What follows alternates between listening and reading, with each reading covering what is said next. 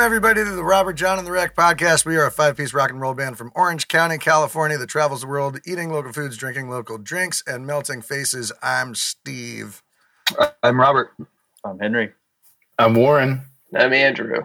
And this is episode 80, the big 80. We have made it to our 80th episode, everybody. Wow. We did it, everyone. Thank you. Wow. Pretty nuts. I don't know if I've done 80 of anything, except... That like, deserves a nice except Owen for Wilson push-up reps. Oh, yeah. Super swole. Let's get a nice Owen Wilson wow for episode 80. Oh, wow. Oh, wow. Wow. 80 episodes. Wow. Yeah. That was great. That's all I wanted tonight. I'll see you guys later. All right, later, Henry. That's all I needed you for anyway. Oh, that's it. I'm going to quit while I'm ahead tonight. Good night. I think everyone listening has realized we're not that good of impressions. I think they realize we're great at impressions. I think everybody's really great at the Owen Wilson wow, though. I think that's the one impression anybody can do, because you can say it however you want. And it's instead of like, wow, but that might still be like Owen Wilson, like slowed down, you know? Like if it was a slow-mo shot and it was just like, oh no, wow. Wow. Whatever. Good. That was really good context, Steve. Yeah. So we're off to a good start tonight. Off to a That's good for sure. start. Yep. Off to a good start of the week, too. It was great. I spent today up with Mr. Jake Hayden at his drum studio in North Hollywood. And we were been scoring our good friend Brett Moline, who's here with us tonight. Let's go! I've been scoring Brett's new short film, and we put some live drums on it today, and Jake's studio just sounds totally fucking bitchin', and he's a hell of a player, and it was no easy task for some of these cues, because the tempos are all over the place, and the time signatures change to match the editing and everything, and it was really fun to put together.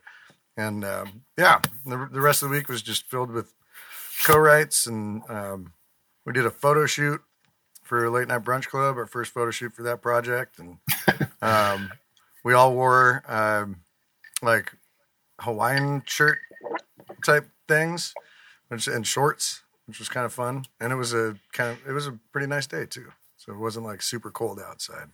And then I went to a jam on Friday in Tustin at a secret location that's not going to be disclosed here, but it was really fun, and it was really cool to just like stretch out and just jam with folks again, and it's cool. What about you, Bobby? How was your week?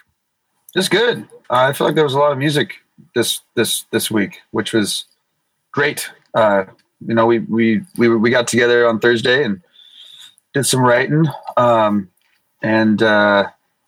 Friday just jammed with the boys, and Saturday I played another show at a restaurant, which was nice to get back out and play some songs for people that are listening, which is just something that I think my brain and essence of my body was missing for, just like everyone, for a really long time. So it's just nice to slowly get back into it. It was great. And got to play on Sunday too for a buddy's little party.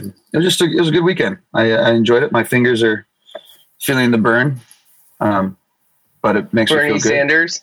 Yeah, exactly. It was good. How was your weekend, Henry? It was good.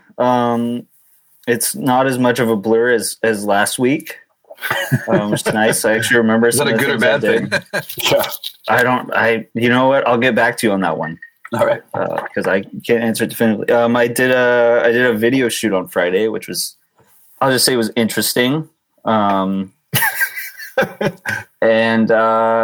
let's see. I got some clothes fixed. I had a friend who's a seamstress fix some of my clothes, which was pretty awesome. That's about all I can remember that's notable. Was she a tiny dancer? No. Not as far as I know. Not as far as I know. I don't. You have one chance to ask that question. Very possible. Yeah. She'll very still possible. probably marry a music man, though. I did tell her to hold me closer, though. Yeah. Did it Couldn't go feel with so me, real? could you? How about you, Warren? Couldn't go with me for one one time, Henry. Sorry, Warren. You'll get him next time, Andrew. You'll get him next time. Yeah, by maybe like episode 160, we'll get it. That's double this what number. Yeah. There we go. Math. Oh. Anyway, my weekend was pretty standard.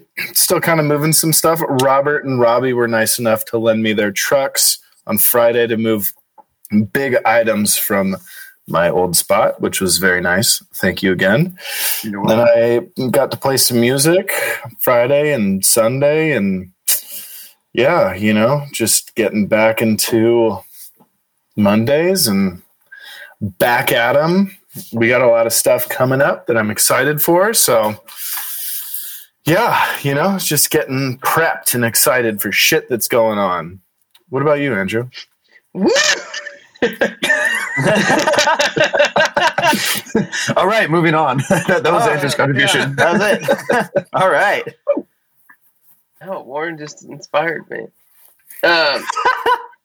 This didn't really happen this weekend, but I became an uncle for the first time ever. Oh, yeah. Congratulations. Congrats, man. Cheers. So, Sophia Rose, Good my name. sister's first child and the first grandchild of my family. So, yeah, it's interesting. I know almost all of you guys are uncles, so except Henry. I'm a step uncle. Doesn't count. But it's super weird and like crazy. I don't have a good way to describe it. It's like, oh my God, like a human life was formed out of someone I know. Like it's partially my job to care for this thing. Yeah. It's fun being the uncle. You get to be around for all the fun stuff. Not around for any of like the tears or diapers. I mean, you're still there for that, but like you're associated with fun stuff. So I feel like it's like fun to be an uncle. Not as much. Not as much responsibility. I've been feeling it on Amanda's side of the family because they just had their second kid. And then, so one's like 3 or 4 or 5. She's going to get mad at me because I don't know. But she'll put on the comments. Don't worry. Yeah. the birthday. Yeah. And then the other one just turned 1. And so like I've gotten to like feed a baby and do all the baby stuff and like hang out with the kids. And I like it. It's fun. It's just like a ton of work. But she said she's 5. I said 5, didn't I? Sure. After 3. Yeah, we don't need to go back to time and find out. I remember 5. I have a question for you, Andrew. Because of how, just random COVID stuff, were you able to like go to the hospital when she had it, or were you able to, have you met him yet or met her yet? No. Or anything like that? No. Okay. We're just sort of giving them time to like figure stuff out. And even my dad right now has like he's signed up to give injections.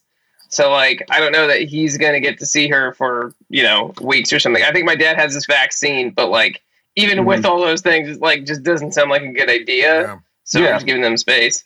And right now they just are sitting there and pooping and sleeping anyway. So like exciting. newborns are like, like loaves of bread, they don't really do anything yet. And they don't remember anything either, I think it's already because I just have so many nephews and nieces that now I'm just like, cool. Like whatever. Let's wait till they can walk around and talk a little bit, and then that's more entertaining for me. Let's wait till they can drink a beer with me. Well, I'm still waiting for that for a handful of them, but that's fun. Yeah, right. Now they're like, Uncle Robert, take me on tour. Yeah. I mean, we got drum techs, and we don't really have a guitar tech. We have a drum tech if we ever need one. I think he's better than me, so I don't want that.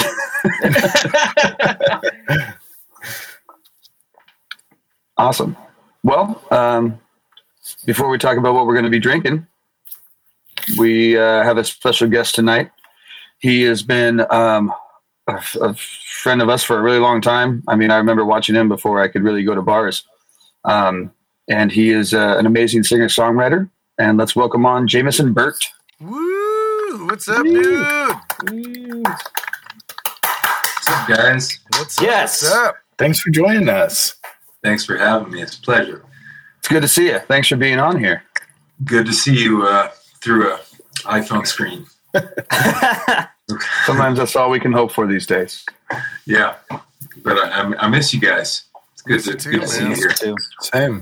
Yeah, it's been a bit. I think the last time I saw you was when we did that Marine Room show together, right? Yes. Yeah. Yeah. I think Robert, I might have seen you a couple times, like down in Laguna, maybe after. Yeah. That was about the end. That was I think it was the last time I played live, probably. Yeah, I feel like the last time I saw you was down in Laguna when Bestie was in town. Yeah. And you guys were just walking around, and I was probably just drunkenly at Marine Room like, hey, guys, oh, God. Yeah. How are you? That was our tour kickoff show before our South tour last year on Right. February 7th. Damn. Oh, when we played together at Marine Yeah. Room? Didn't was a you good come night. to the one after that too, though, Jameson? I could have sworn you were at the one like right before everything got super crazy Yes, I was. in March, right? I had a Like great early time. March. Oh, yeah. March 6th. I remember that one. Yeah. Yeah, that was cool. Yeah. That's remember right. that I one. couldn't remember the date, but yeah, that was like right before. Right Yeah, before. it was- Yeah. I had even more fun then than when I was playing. It was just fun. You guys get drunk, so that was great. Well, speaking of drunk, what are you drinking this evening? I'm going to disappoint you guys really badly and tell you that I'm drinking a cup of coffee. Ooh. Oh. Nothing wrong with Not that. disappointing. We love coffee. And I think Andrew, like last week, was talking all about coffee, right? Yeah. So why don't you tell us more about this coffee? What kind of coffee are you drinking? It's like, I made it. I was just wondering if you if it was some fancy coffee or, anything. I think it's Pete's, I like Pete's. Ooh, solid. But I did have like a few cocktails before dinner, and then after dinner I just like needed a cup of coffee to be awake. So I'll get back to the tequila later. But coffee. What about you, Steve? So I wasn't really cleaning out the fridge. I was looking to see what I had in my fridge, and I came across one of these. It's a wild turkey old fashioned that I bought from the Wayfair when they were doing cocktails to go last March, and it's been sitting in the back of my fridge, just aging in the fridge for a year, and I put it with some ice, and it's still delicious. So thank you, Sean Stevenson from the Wayfair, for making a good and long-lasting cocktail that it's fantastic. So. Steve, I can't believe that lasted in your fridge for a year. I know. Well, I started switching to Tito's, and then I forgot that they were back there, and then I just kept getting like a new handle of Tito's every week, and then started getting into White Claws and Trulies and the seltzers and stuff, and yeah. So it was a nice surprise to find it back there, just all by its lonesome, gleaming in the darkness because we don't have our light burned out in the fridge. I've definitely seen it in there this past year. Yeah. But I never thought to myself, that sounds good. I think it's just because every time we put like drinks up on the top shelf there, or I slid in some eggs, it just kind of like got pushed further back, and yeah, so it was a nice find, and it's very delicious and mixed very well, and the can is deceiving. It's a 4-ounce can, and I mean I do have big ice cubes in here, but it's this is only about half of the of what's in the can. So I've got plenty. It's definitely more than I think you would normally get at a bar in an old fashioned. Maybe. Yeah, I also hear whiskey ages better in small aluminum cans than barrels. Really? Yeah, so I think that's probably like a very, very nicely aged old fashioned for you. Well, and it's made with wild turkey, which I'm normally not too much of a fan of, but it's good. Maybe it's like a wilder turkey because it's been stuck in a fridge. It's really been quarantined and just chilling back there. Just waiting for podcast number 80. Waiting for just number to 80. break it out. Just waiting for Jameson to be on here since I've been talking to him for a while about being on. Celebratory drink. Yeah, man. I don't think I've ever met anyone that's like a wild turkey person. Have you guys ever heard that? Where they're like, "Oh, I just love wild turkey, and I get it every time I get whiskey." No. That feels like maybe like an old uncle. Yeah. Kind of. So Andrew, now you can start. Yeah, exactly. Start my wild turkey obsession. Yeah. What would you call like a wild turkey person? A gobbler? Maybe. You got to come up with a cool nickname. What's the thing that a turkey has? Isn't that like a little gobbler thing? Giblet. That's what I call it. Giblet. A Giblet? Gibbler? No. Giblet? No, I think the giblet is like all its innards that like go into Oh, okay. Yeah. I think that's even better then. There you go. Anyway, Robert, what are you drinking over there, man? I went out of the box today. I am drinking a Docent beer. I'm always drinking a Docent beer. These are hefty fees. Picked them up over the weekend. It's just a solid beer, and I love it. So, cheers. I have it all the time, so there's no sense in talking too much about it. Henry, what are you drinking? I am drinking a Modern Times Black House Coffee Stout. Nice. They're really, Sounds really heavy. good. I saw them at my local liquor store here in Huntington Beach, and just got the urge to buy them. They come in the 4-pack, whatever it is. I think this is a pint, right? I think it's like a 16-ounce can, and got it in this nice glass here. It kind of looks like a Coke.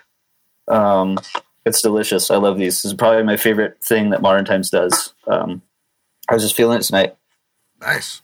And it's pretty close to a cup of coffee, except it gets you, decently drunk. I'm trying to figure out what the percentage is on it. So I'll take guesses if we want to play that game until I figure it out. Ooh. 'Cause I can't see it anywhere. So if we start guessing and you can't figure it out, then we're just guessing for no reason. Right. Exactly. Oh, I see. It's right here. All right. Who wants to guess? 7-6. Okay. It's a coffee stout? 8.9. Yeah. I'm just gonna go higher. No, it's in your can. I don't know. I would go 8.4. I'm going low. I'm saying 5.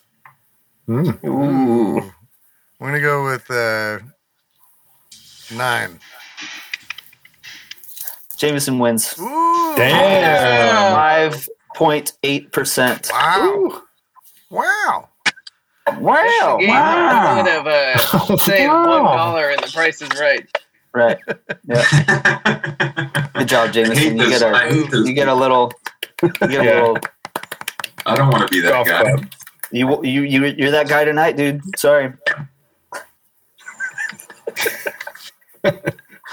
What are you drinking, Warren?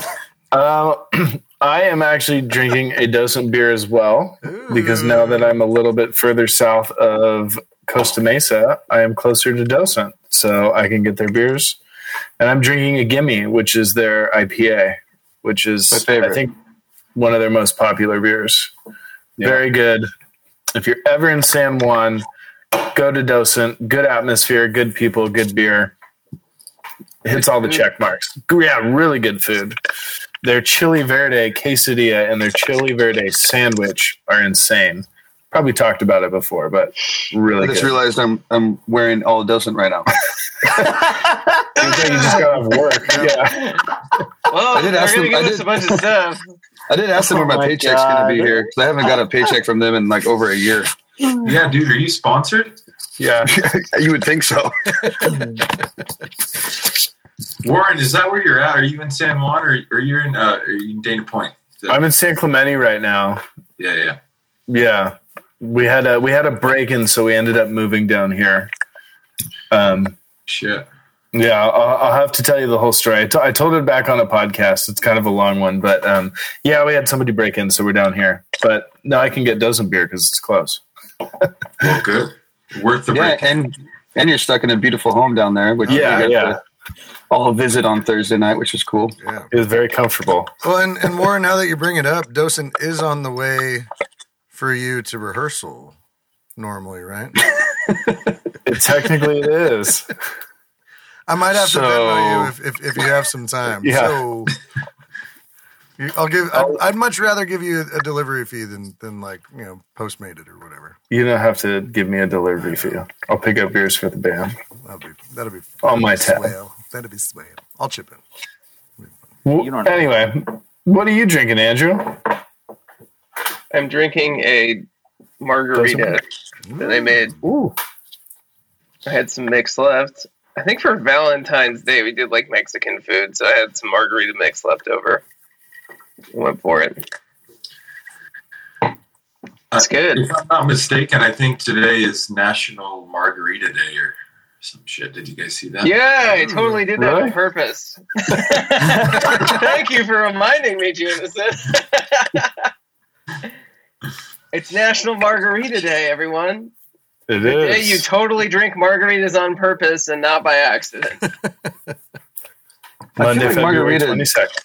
The National Margarita Day should at least fall on like a Taco Tuesday, not like on a Monday. Yeah, Margarita Monday. It's today. It is today. Yeah.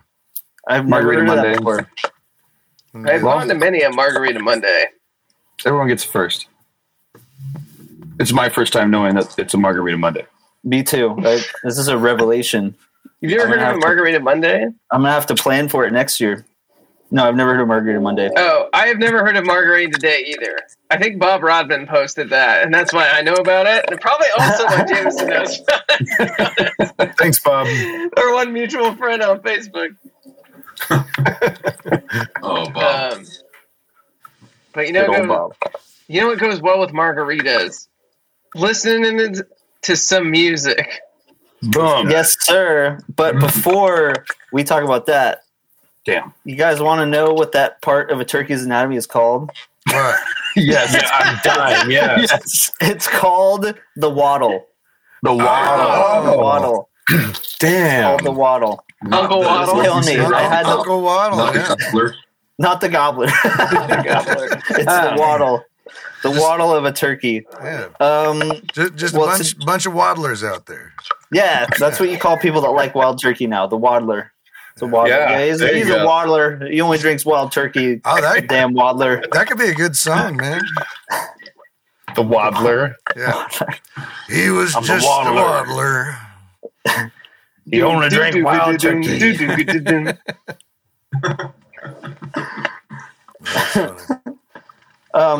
So today I thought I might cover a little bit of music history on the topic. And it just so happens the only album I could find that's celebrating a 50th anniversary on this exact day is the first solo album by David Crosby. It's called If I Could Only Remember My Name. It was released on February 22nd, 1971, exactly 50 years ago. This record's really cool, not only for the fact that it's a David Crosby album, but it also features a bunch of Bay Area musicians. This ensemble was basically given the nickname of the Planet Earth Rock and Roll Orchestra. It featured, obviously, David Crosby, Graham Nash, Neil Young, Joni Mitchell, as well as members of Jefferson Airplane, Santana, and the Grateful Dead. Okay.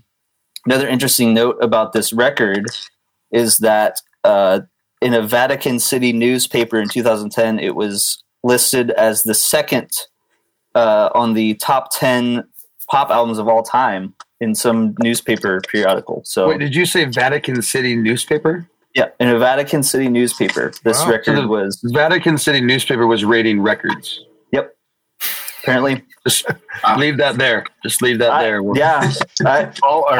I read it. I was like, eh, and then okay, I guess. Like, So. is the Pope the one picking these records? Yeah. Like what? He must I like it to David Crosby. It's so he must, It's on a he must like secular music. I He like must. He Jesus must and just the love it. David Crosby. it's on a 5 saint rating scale. You know? And the I give Dead this one the 4 Garcia. saints. And the Grateful Dead.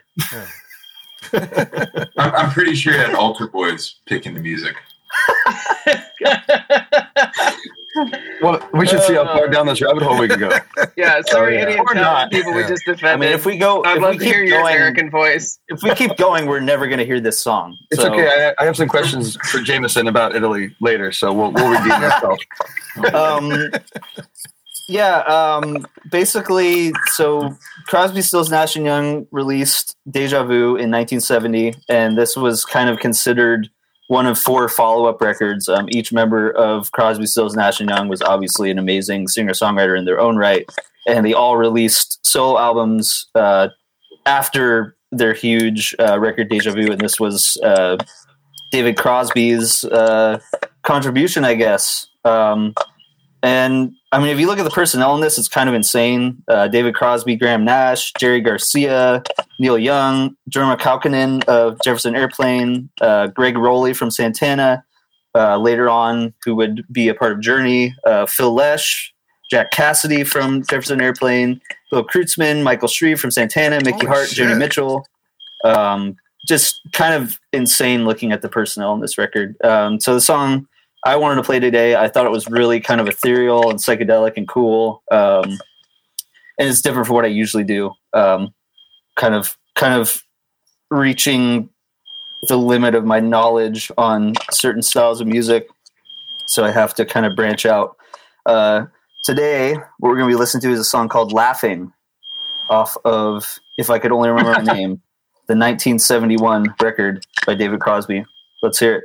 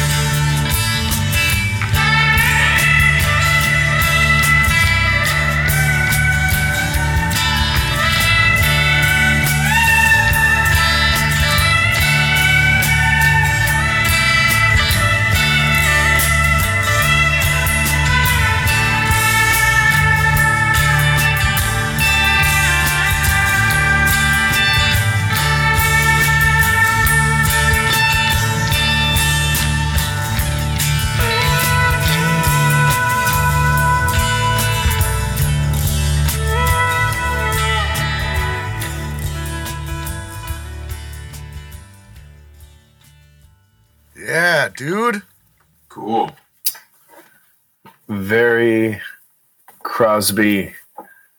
Like, it's funny because that track to me, I feel like is known as he is for, like his voice and like the voices of that acoustic guitar is the thing that jumps out to me that I'm like, oh, that is almost just as identifiable as those voices are. And to like get that is, and obviously their harmonies are insane and that's amazing, but it's cool to be like, oh, you can almost hear that jangly guitar and be like, that's probably Crosby, Stills, Nash and Younger. It's the way he plays his chords, right? It's the way he like places them in the composition is so identifiable. It's this kind of ethereal thing, and there's nothing crazy about the voicings per se, or it's the way he's playing them is just very identifiable as David Crosby. And I think he doesn't get enough credit for sort of the vibe he puts out with the way he plays his chords and stuff like that. Like you can hear that on all of the CSNY shit as well.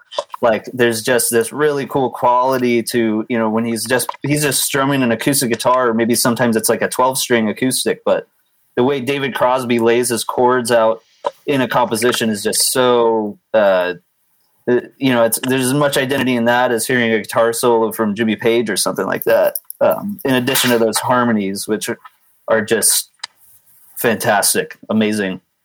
And can't go wrong with Jerry Garcia on pedal steel. Yeah, seriously, man. Holy shit. I was gonna ask who was playing steel. Yeah. Jerry Garcia. At the top, just the top of that chorus. Like every time that chorus, I'm just listening on my phone speaker too. Now I want to hear that track like with headphones, but just the top of that chorus hitting is so powerful. Those voices sound crazy, really, and it's not heavy whatsoever. It's like there's nothing heavy about the arrangement. Just the impact of all those voices coming together is, oh man, such a vibe. Really, that was awesome. Beautiful. It definitely transports you, man. It takes you to another place. Yes. Very cool, man. True. Yeah, just that chemistry of those guys in a room together. I mean, they didn't even have Stills involved, but just even Crosby and Nash together in a room, who did probably, I would say most of those vocal arrangements on that record. Is just, you can hear right away the way their voices, the harmonics of their voices blend together. Is just so, it's just magic. It's so cool. Yeah. And ethereal and psychedelic and awesome. What year is that, Henry? What year did that come out? 1971. Yeah. Awesome. Yeah, And I was trying to... Oh, go ahead. Sorry, and that was his debut album, right? Yeah, that was David Crosby's first solo record. So, So for those that don't know, he had also been in the Byrds, in the mid to late 60s, around that period. He played Monterey Pop with them, or maybe I'm thinking of Buffalo Springfield, where he filled in for Neil Young. That's another cool story about David Crosby is Neil Young couldn't make Monterey Pop Festival with his then band Buffalo Springfield. So David Crosby actually filled the role of Neil Young for that show. Oh, really? That's kind of interesting. Yeah. And I think that's probably one way the relationship between him and Stephen Stills deepened and sort of paved the way for Crosby, Stills, and Nash to happen in 68 or 69. And then obviously Neil Young got involved and it became this whole crazy thing. And so he had a huge reputation because the Crosby, Stills, Nash and Young thing just exploded, obviously. And yeah, so that was his first solo record. Nice. Very cool. I don't know if I've heard that. I should dive a little deeper. Yes, please do. Please dive into that one. And if you're looking for some more cool stuff that maybe you haven't heard, or maybe you forgot about, maybe you've heard it before and it's just been a while since you heard it, I have a playlist on Spotify called Henry's History Lesson. We put a link to it in the description and also in the comments to all of these things. I am now at, what are we at? 86 songs, I think. Which is pretty cool. Yeah. Sometimes when I'm feeling like I need to put a little extra behind an artist, I'll put 2 songs in there. This week it's just one. But yeah, every week I put at least one new song on that playlist from the vast museum we have at our fingertips nowadays. So it's turning into a really cool compilation, I think. Yeah. You can shuffle it, you can listen to it in chronological order. I think it's just a really cool mix in general. It's got a lot of really cool stuff and stuff that I really like. And if you're not familiar with some of the maybe lesser known stuff that came out in what I consider kind of the golden age of, say, like 65 to 75 of rock and roll music, that's kind of maybe 90% of what I draw on. And then there's also some newer artists I put in there as well. Yeah. So if you're looking to get turned on to some new stuff that maybe you haven't heard or you haven't listened to in a while, check it out, the Henry's History Lesson playlist. Right on. Awesome, man. Spout. Hell yeah. I guess that brings us to the man of the hour, Mr. Jameson Burt. Shit. Over there. Which, from Orange County and from being a young musician growing up in the scene, I don't know when we met, or I probably met you as like a young little kid who came to shows. At least you thought I was a young little kid. Back in the Gypsy Lounge and the days when Detroit Bar was around, and I think you were playing like acoustic for like Jay Buchanan on some shows back in the day. Back when I remember the mustache cowboy hat, just the mysterious cowboy side of you. Yeah, I think I never knew how old you were because you've always had that beard, right? I mean, so I don't know, since you were like 13 years old. Yeah, it's been there for a while. Probably Gypsy Lounge, I guess. Yeah, I think so. Like a bunch of us. Yeah, and in the meantime, for everyone listening, we've gotten to play shows together over the past, and you recently came out with a new EP, which I want to talk about a little later. But you've also done plenty of touring throughout your career. And you've also done some really cool things, which I'd love to just ask you about. Because, and I forget what year it was, but there was a period of time when you were out playing some crazy venues with, and forgive me if I get his name wrong, is it Vasco Rossi? Yeah, Vasco, yeah. Vasco Rossi, yeah. Close. Yeah. Close. And so my question for you was just, how was that experience? How did you get into that space and just tell us about that experience? Yeah. That tour was 2019, but I met him. My ex was Italian, and I met her. I met a bunch of Italians at one time because the Italians really stick together. So basically I met this guy named Severio, who's a producer, multi-instrumentalist producer in LA that I made a record with like years back that never came out. Really nice guy, really good producer. And I didn't really know anything about like Italian music. I didn't know very many Italians, but the Italians stick together. And he was basically living and working in the house/studio of this Italian rock star, this guy Vasco, who I'd never heard of, but he's like the closest thing is like the Bruce Springsteen of Italy. He's been around since the 80s, 70s, 80s. And the only difference between him and Bruce is like he still has like pop hits, like he stayed in like the kind of pop world, But this guy Severio had produced and written songs for him and was like kind of the caretaker of his studio in LA. But this guy Vasco like basically never came to LA. So I got to make a record in that studio. And then through just keeping in touch with this guy Severio, like met Vasco when he was in LA, like a few years back, and kind of became friends with him, a little bit acquaintances, and he would have these like dinner parties at his house, which is how I met my ex and a bunch of other like cool Italian people in LA. And like he had me play at his house a couple times, like at these like dinner parties, like, oh, just play a couple songs like after dinner or whatever. So that I kind of got to know those guys that way.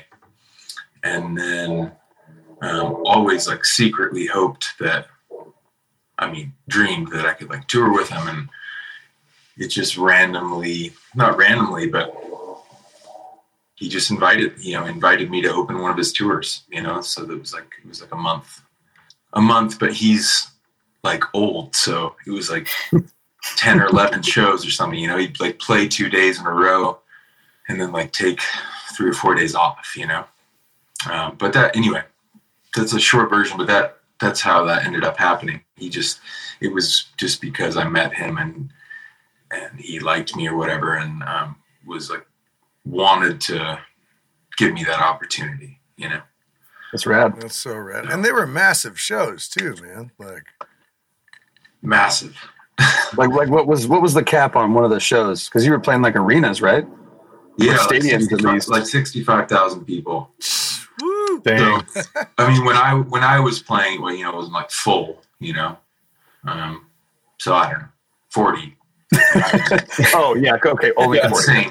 Yeah. No, That's nothing compared to 60. Trust me. And was that touring in the States or was that touring in Italy? It was all in Italy. This guy doesn't even have fans in like France, like next door, like he only sings in Italian. And this is why the Italians love him so fucking much. Like other Italian pop stars, from what I've learned, like we'll do a song in Spanish, like, and we'll branch out. Like other Italian, like pop musicians, like have a following in Latin America and all this stuff. This guy only speaks Italian, only sings in Italian.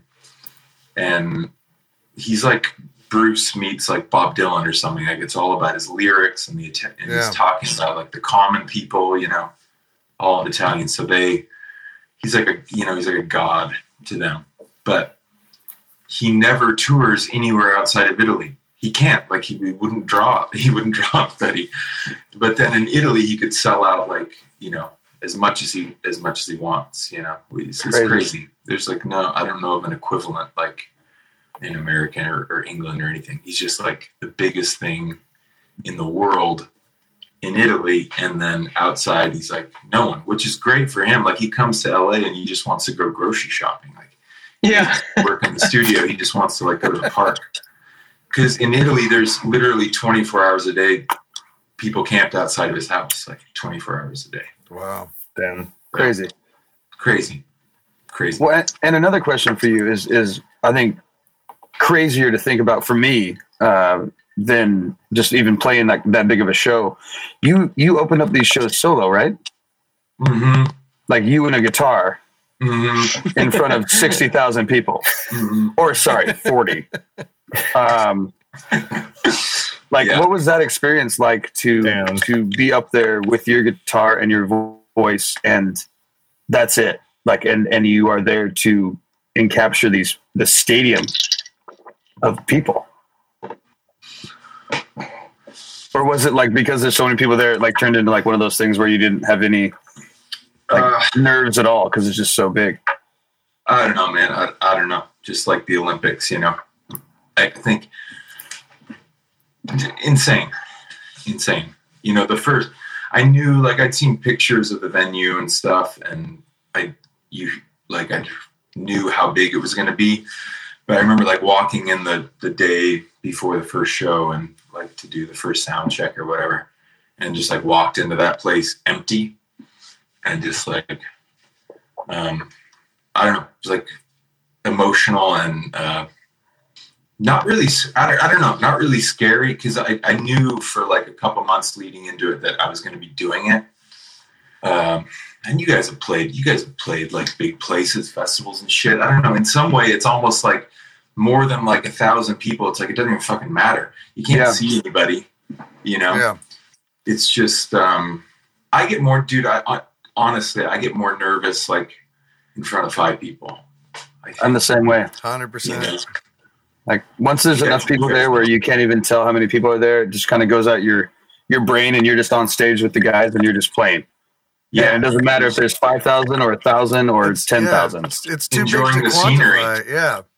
And once you're doing it, all I'm thinking about is wanting to sing and play well, you know, like, you know, you just, and then it goes by like, I mean, I was only doing like, you know, 25-minute set or something.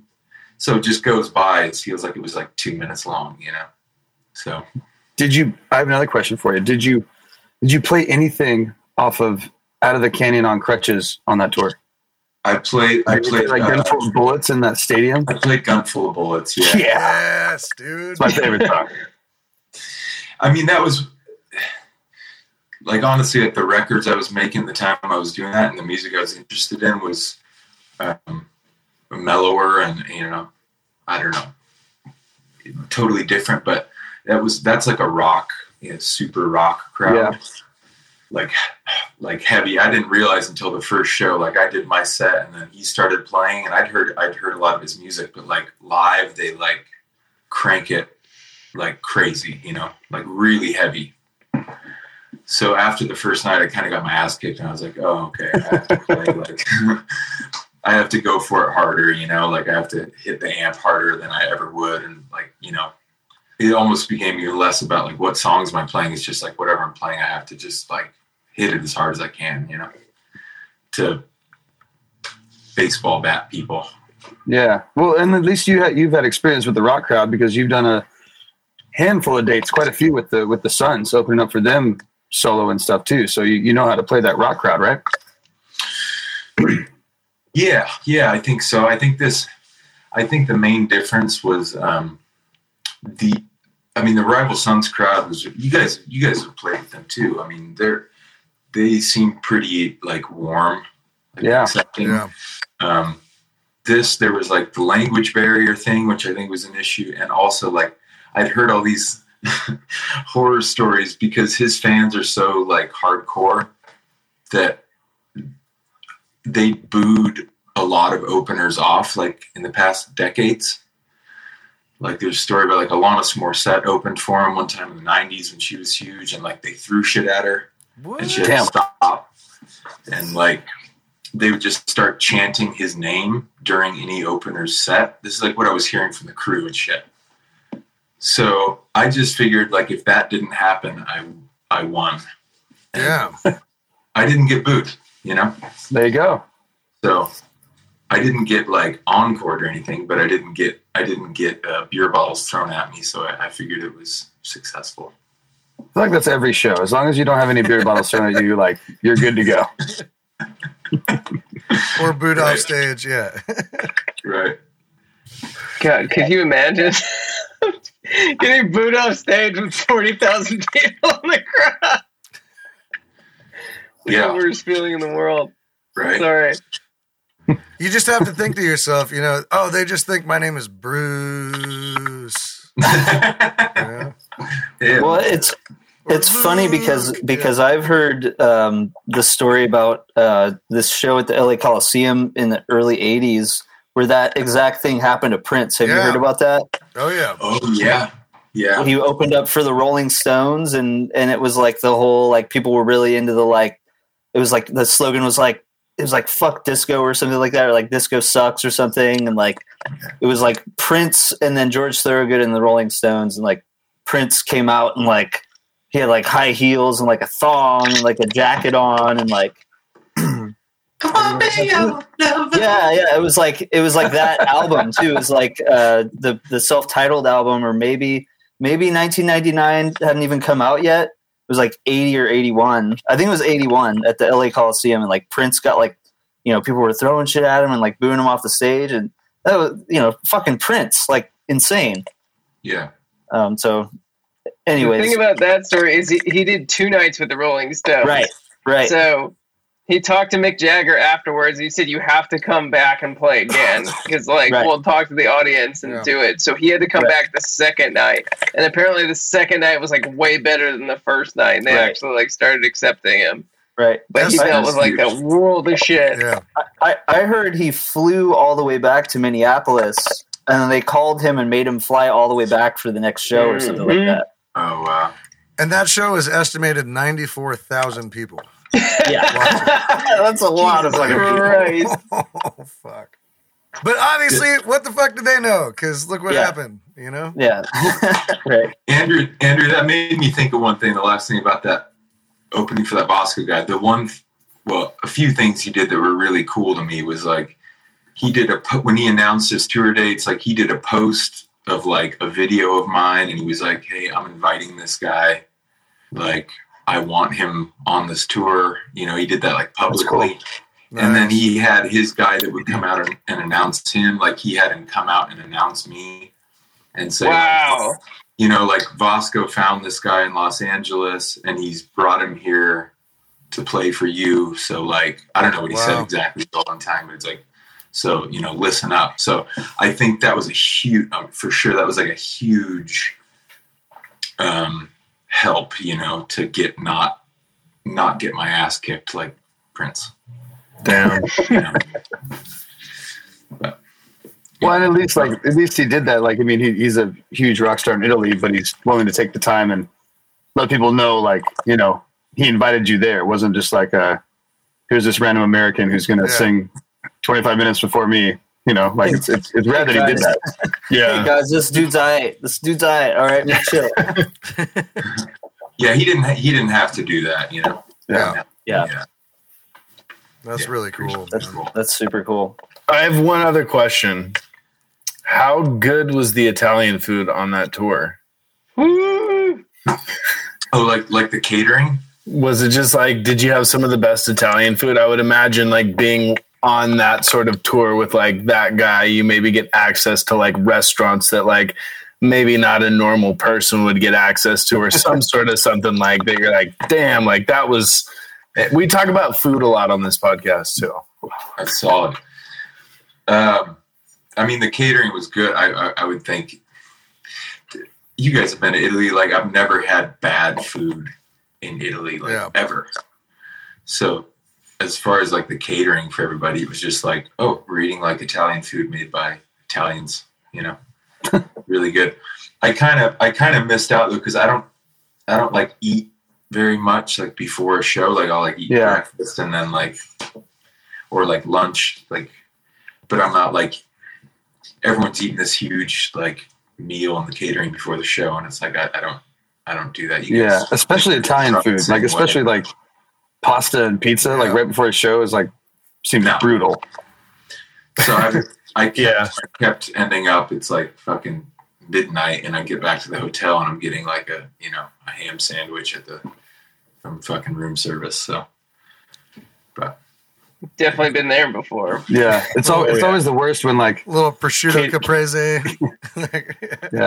When like catering looks so good, but like everything's running late, so you have like 30 minutes before showtime, and they just provide all this great food, and you're like, "Yep, can't do that right now. There's no way that I'm going to be able to eat that and do anything up there that's going to be better than." Yeah. Robert, you don't eat like a clam, like cream sauce pasta, right? No, I leave that to Henry. I don't like to do that before we go on stage either, though.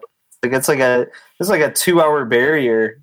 At least. I mean, for me, there always is. I mean, unless I'm like I haven't eaten all day and I just need something, but I would really prefer to eat afterwards than before. Yeah, you guys are the guys who ate like Uberbacken before we played in Germany. Like that's because I didn't know what Uberbacken was. It was a bad choice.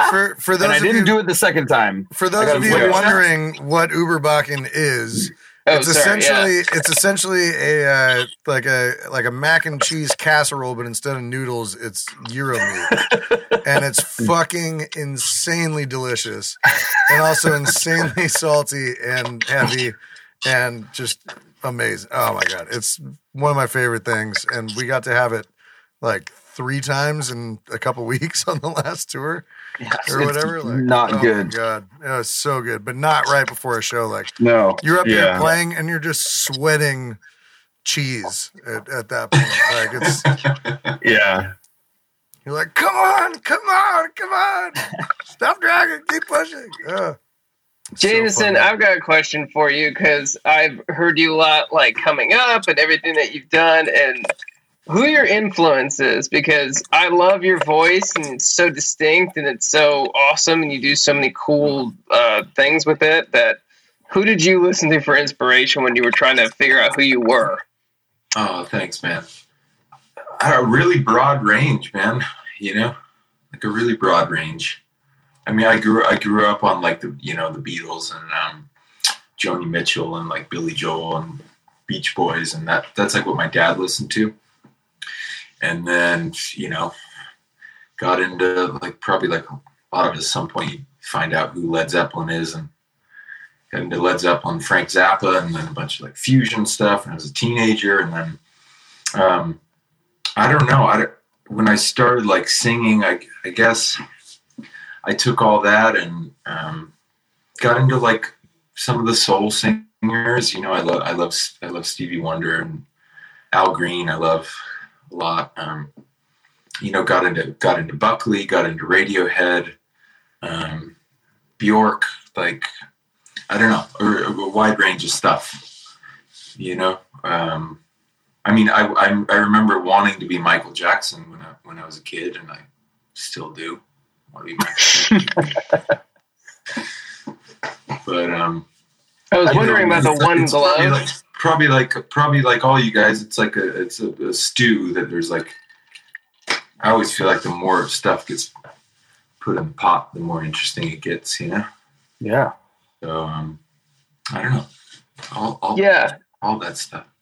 Totally, that's awesome. Your songwriting definitely lends itself in a certain direction, but you definitely hear all those things you just said, like all the soul influence and all the indie influence and all those things. And it's sort of like why in Orange County or something is interesting. There's so much that happened in LA and in Orange County and in Southern California in general that like it's hard to put your finger on who you are, and that makes really, really good artists at the end of it, because then you have to go through a lot to figure out who you are at the end of that journey.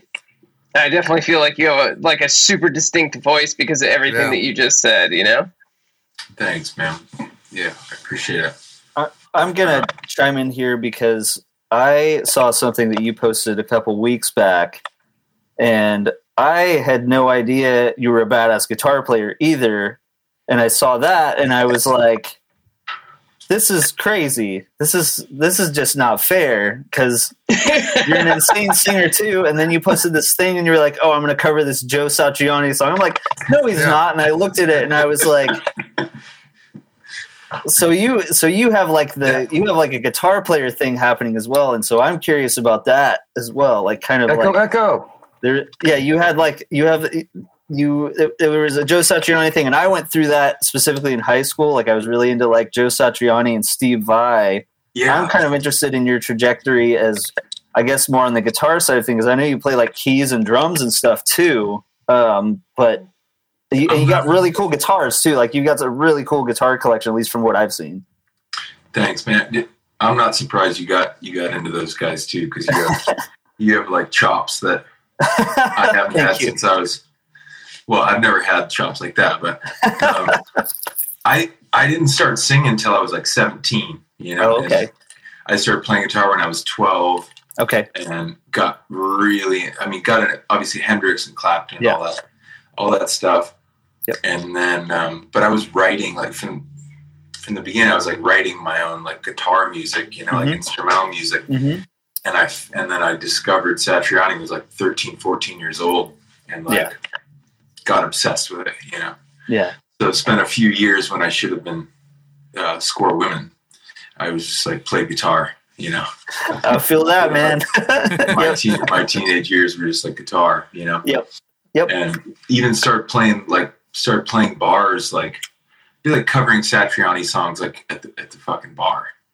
And that's awesome. That's so cool. And like Hendrix and shit, but I just played all the melodies on the guitar, And my guitar teacher, who I had like on and off through my teenage years, this guy I studied with who helped me a lot, but he ended up just being like, Jameson, like, number one, you got to play songs people want to hear. And number two, like someone in your band's got to learn to sing, man. Like you can't just play guitar. Yeah.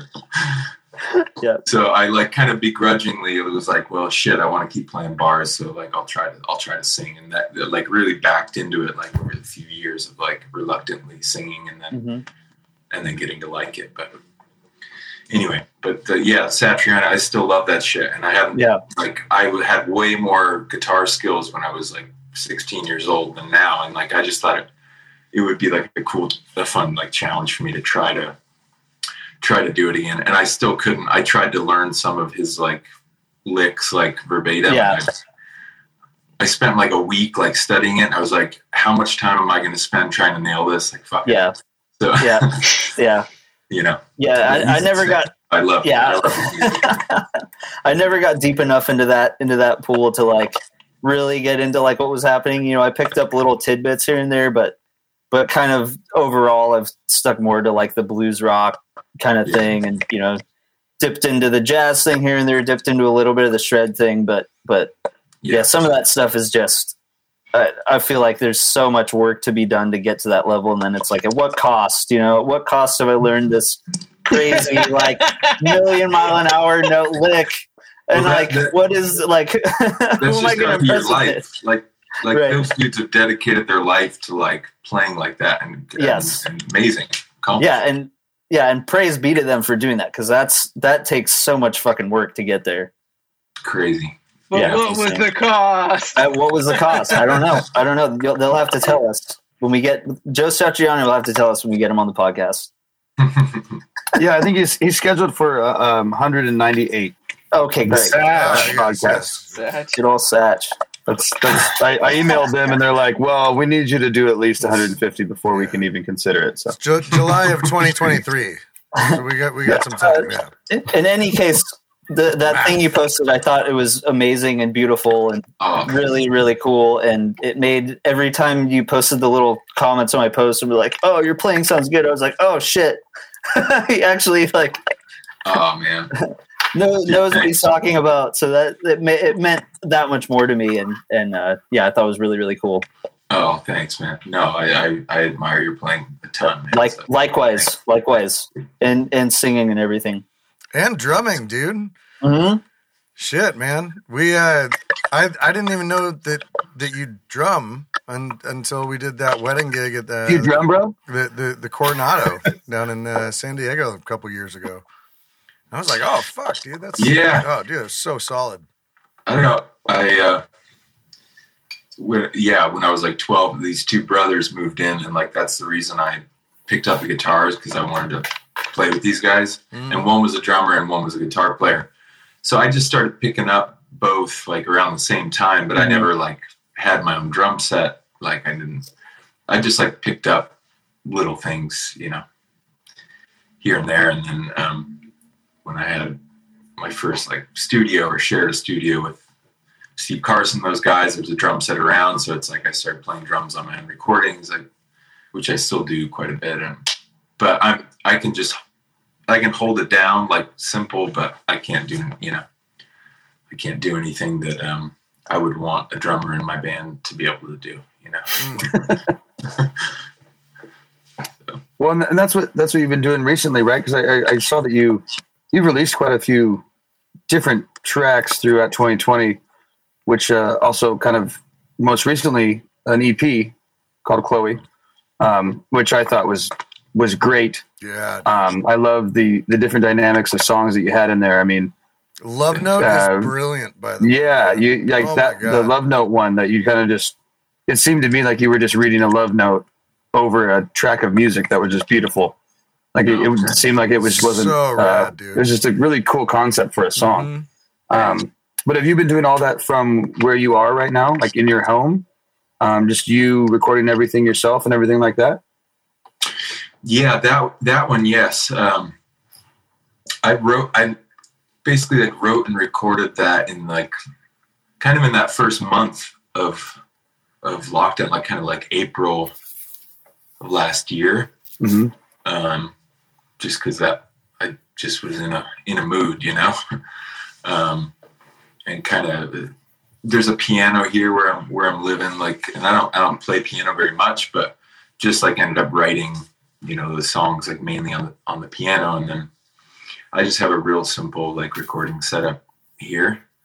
So I actually recorded everything like from home, and then had Andy Carter, like mix it, Nice. master it, but just did everything from here, like on acoustic instruments. So it sounds so great, man. And it's got such a vibe to it. Thanks, man. Like, it's especially like the whatever piano you have and how you mic'd it. I was like, how the hell did he get this tone, dude? Like, I might be hitting you up for some recordings soon if you're interested. It's super ghetto, man. It's beautiful, though. That's probably why it sounds so good. Yeah, because you didn't overthink it. You just use what you use, and and like I only have one mic. Yeah. So to do stereo, like everything's doubled basically, and it's like put the mic on one side of the room and play the part, put the mic on the other side of the room, and then double it and pan them. So that's kind of like part of that sound. I think is whatever sound I got is just from that. It was done like that, That's so rad, though, dude. So, that's like what were the drummers that used to like record like each drum separately, or like just do cymbals and then just do shells and stuff? And you just end up Josh Homme does drums and cymbals separately from Queens of the Stone Age, but I've never heard of that with piano though, and that's really interesting, and that probably is why it's got that such like a spacey but yet full and intimate but distant sound to it. It was really cool texture, and I was trying to pick apart how the fuck you did it, and thank you for telling me, man. Like that's incredible. Thanks, man. I mean, the other limitation is I'm not being humble. I really do suck on the piano. So like even something a piano player would do with two hands, like I can't do it. So it's like even some of that's like right hand, left and right, and then like left hand, left and right. So there might be like 6 or 8 piano tracks to make like one part happen, That's incredible, man. That's so nice. Cool. And it works better than us piano players that can, could do it in with 2 hands in one take. Like we probably I don't know, man. If you were, because your shit sounds cooler, man. A nice room with stereo mics playing those parts, I'm sure it would sound better. But I appreciate it, man. Yeah, bro. Yeah, and we're gonna hear a track from off that EP at the end of this wonderful podcast that we're that hopefully you're listening to if you can hear my voice. But I've just kind of an overall question, because we've had a lot of guests on here throughout this quarantine time period, which we're basically still in. For the most part, I feel like there's a light at the end of the tunnel at some point. But on not only recording music, writing music, what have you been doing with your time during these past few months of not being able to go drink at Marine Room? I mean, what have you been doing to pass the time that's not just the music side of things? Just sitting around thinking about drinking at Marine Room, basically. No, I'd actually like to ask you guys the same thing, because I don't know, we keep in touch a little bit, but we haven't talked that much. But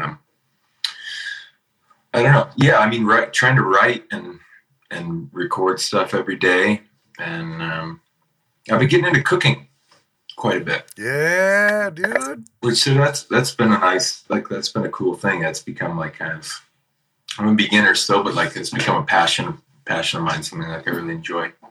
Yeah. Just that, and like, push-ups and, jogging and drinking too much. Yep. I don't know, man. It's like flying by in like in weird stages, right? I don't know. You guys probably feel this. It's like time will go really slow, and then all of a sudden you're like, wait, that was a fucking year ago that something or other happened. It's like, what, it's fucking with my head, like probably like a lot of us, Yeah. But I'm hanging in, trying to stay productive. I mean, just trying to stay active like you guys are, like stay active online, put out videos, put out new music, and just keep going. But yeah, what about you guys? You've been able to get together and keep rehearsing? Minus the running, it's pretty much the same. I mean, I think all of us here have probably cooked more. Well, it's also because we've actually been home, for longer a period of time than I think we've ever been home. Because there's always some sort of tour happening, or we're always looking forward to that next tour or something like that. But I think this might be the longest period of time that we've actually been home in years. Which means we have more time to cook. We have more time to over a decade play around with things. Yeah. But we still get together and rehearse. I mean, when this all first happened and the very beginning of stay at home, we were doing online rehearsals, just because at the time, people didn't know what was going on, But I think we've tried to make sure we keep on our musicianship, even though we're in the weirdness, Right. But yeah, we've been writing a lot lately, so we have some plans for the future to release some new music and just get back into the studio and everything. Yeah, which we're looking forward to for sure. We hear it. Yeah, it's weird. I think everyone's used to being really busy and that being a part of their lives. And then you slow down, you start to see everything for what it is, and it's just different because you're not in the middle of it. So it looks different from being on the other side. And I think things are starting to start up again. I got a message from a friend in the UK going oh, it looks like they're going to do shows in September now. And I'm like, what? It doesn't. And in my head, I'm because we have a tour booked at the end of the year, and always in my mind, I'm going well, it's not going to pan out. It's not going to pan out. And now it's looking like it's going to pan out. And it's oh my God, what happens when the machine starts up again? And that's its own set of everything, you know? Wow. And so that's a whole nother can of worms is what happens when it all comes back, Yeah. Wow. So that's a UK tour you guys have to hopefully going at the end of the year? Yeah, it was supposed to be in May, and then it got rescheduled to September. Well, it was supposed to be last May. So then it got postponed to this year, and then now it got postponed to September, right. Which will be our first run out there in the UK, which will, if it happens, if we can make it there, I'm super excited because we haven't done a full run in the UK. We've done a couple shows one time. Yeah. And, we've gotten a great response from the UK from releasing our record. But we haven't been able to play there. So I'm kind of excited to see what the UK has to offer because, Yeah. Yeah. I hope it happens for you guys. Us too. Yeah. Hope it happens for all of us, man. Yeah, man. It's gonna be good to get back out there for sure. Can't wait. And things are starting to slowly open up, here in Orange County too. I just got my first residency gig since almost a year, and they've locked me in for every Wednesday solo. Down in Newport, right? Yeah, it's the Peninsula Lounge in Newport. Right, it's right next to Woody's Wharf, across the street from Cassidy's. Yeah, and it's cool, man. And we're building it, and they're hoping that they're taking precautions, and you got to wear masks inside, and they've got patio seating and all the other stuff. They're trying to go as safely as they can, and it's been a slow rollout because. You can't really start promoting anything, I guess, until next week or next weekend or something is when the sanctions are lifted for promoting gatherings and stuff. So that's why a lot of our Hangar 24 show in Irvine in March and some other events that are coming up next month are the first stages of being actually legally able to promote and incite gatherings. Sounds, you know what I mean? It's like even socially distant and like trying to keep people safe and be aware and conscientious about safety protocols and everything. Like you haven't been able to promote any of that stuff in months. So it's cool that like we're starting to see the light at the end of the tunnel, and they do have, a lot of, there's 3 vaccination sites here in Orange County now as well. And you can sign up, I think, through the county health office to get your vaccine and all that stuff now, which is pretty cool. Yeah, it's all starting to happen. And, of course we'll have to see what actually happens, but in the meantime, it's nice to see a little glimmer of hope for a change, It is, cool. Man. Shit, I would love to come and just get fucking drunk and listen to you play. Like, I can't wait for your first gig back, man. That's going to be so rad. Can't wait to see you drunk. In person.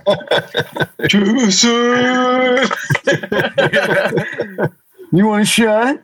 Yeah. No, it'll just be bringing it up and placing it on the stage respectfully. Yeah. Okay, here's a question. Here's a question, James. How often do people want to buy you a shot of Jameson only because your name is Jameson? Like, is it a common occurrence, or are people not as weird as I think they are? No, it's not. No, doesn't happen very often. Okay. All right, this is what we're doing at the next Jameson show. Yeah, we should fix that. We just come up with a tray of like 14 shots. He's like, you're just like, no, I drink tequila, guys. I'm not. Yes, buy me 5 shots of whiskey right before I go on, and then we'll see what happens. And then some Italian food. Yep. Yeah. Get all in there. Some clams. Please. Some late night prosciutto sandwiches, man. Yeah, and a stretcher. Yeah. And a pillow, a very comfortable pillow. Right. This song is called Me Throwing Up. Right on. What date is your guy? I know I've seen it on your Instagram and stuff, but what date is your show in March? March 20th. And you played this spot like quite a few times before, right? We played it one time in November, right before everything got shut down, like a lot more. It was kind of like we were stoked that we got to play it because, like, I think like the next week is when they closed everything down again. But it's a giant outdoor area. We work with Hannah Productions on it, and we bring in the stage and lights and sound and everything. And it's a massive area, so there's a lot of room for people. No one's forced into like a certain room or area, so you can be as much socially distant as you want to be. And it's a cool spot. It's in like this office area. Office complex? Is that what you would call that? Mm-hmm. Yeah. And Hangar 24 has been really cool with the whole process. So it's a cool area that we get a chance to play in, just because it's there's not a lot of places like that in Orange County that have that big of an outdoor area that we can play in. There's. It's like the size of like the field of a football field. Like wow. It's a big outdoor space, so there's plenty of space to have your own area and be safe. And they've got a satellite bar over there. Also, if anybody's coming, the corn dogs are fucking incredible. Oh my god! Share them with a friend, dude. Seriously, they come in a group of 3.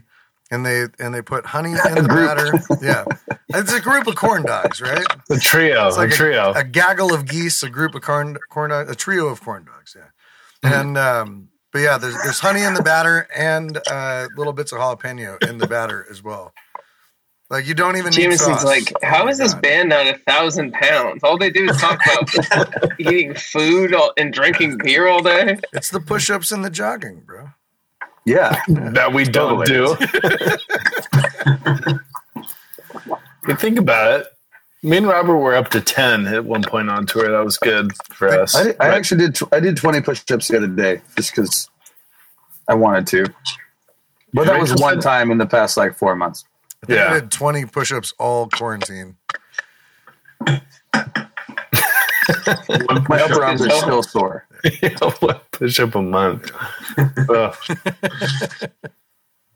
He's like, I did 2 push-ups in December.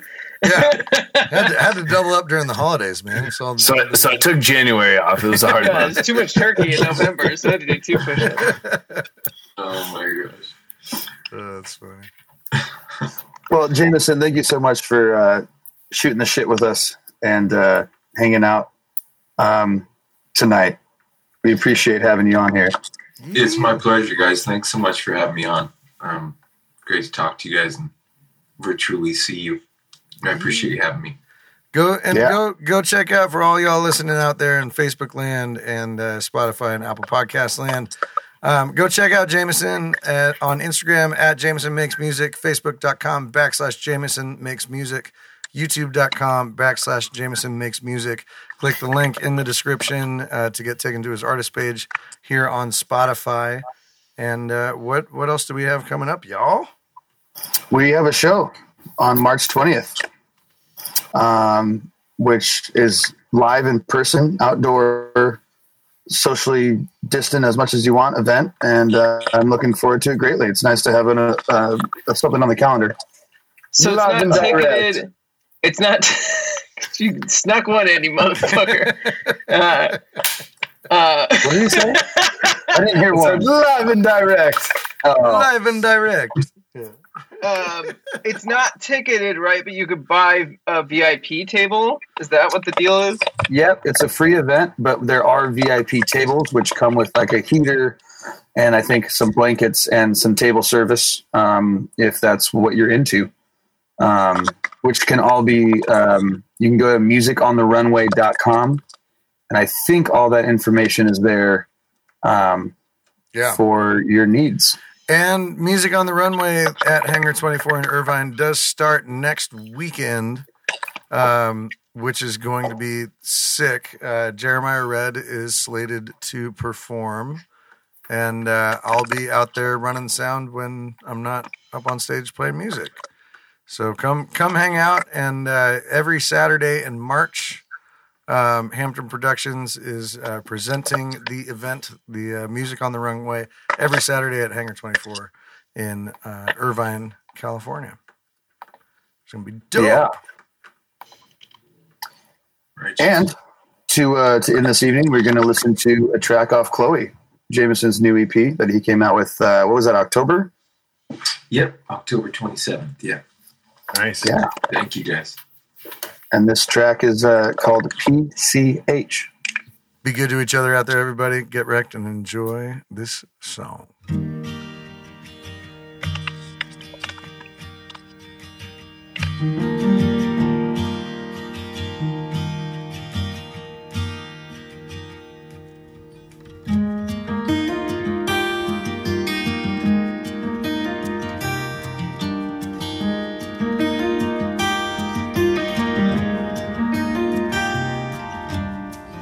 I shed the blonde around your face for a moment with that rooftop breeze.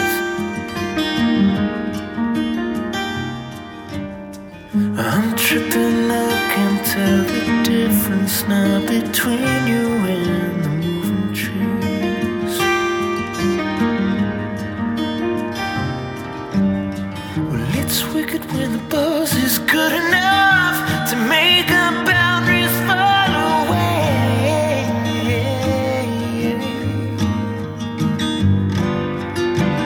Whatever last night was good enough, baby, it's not enough today.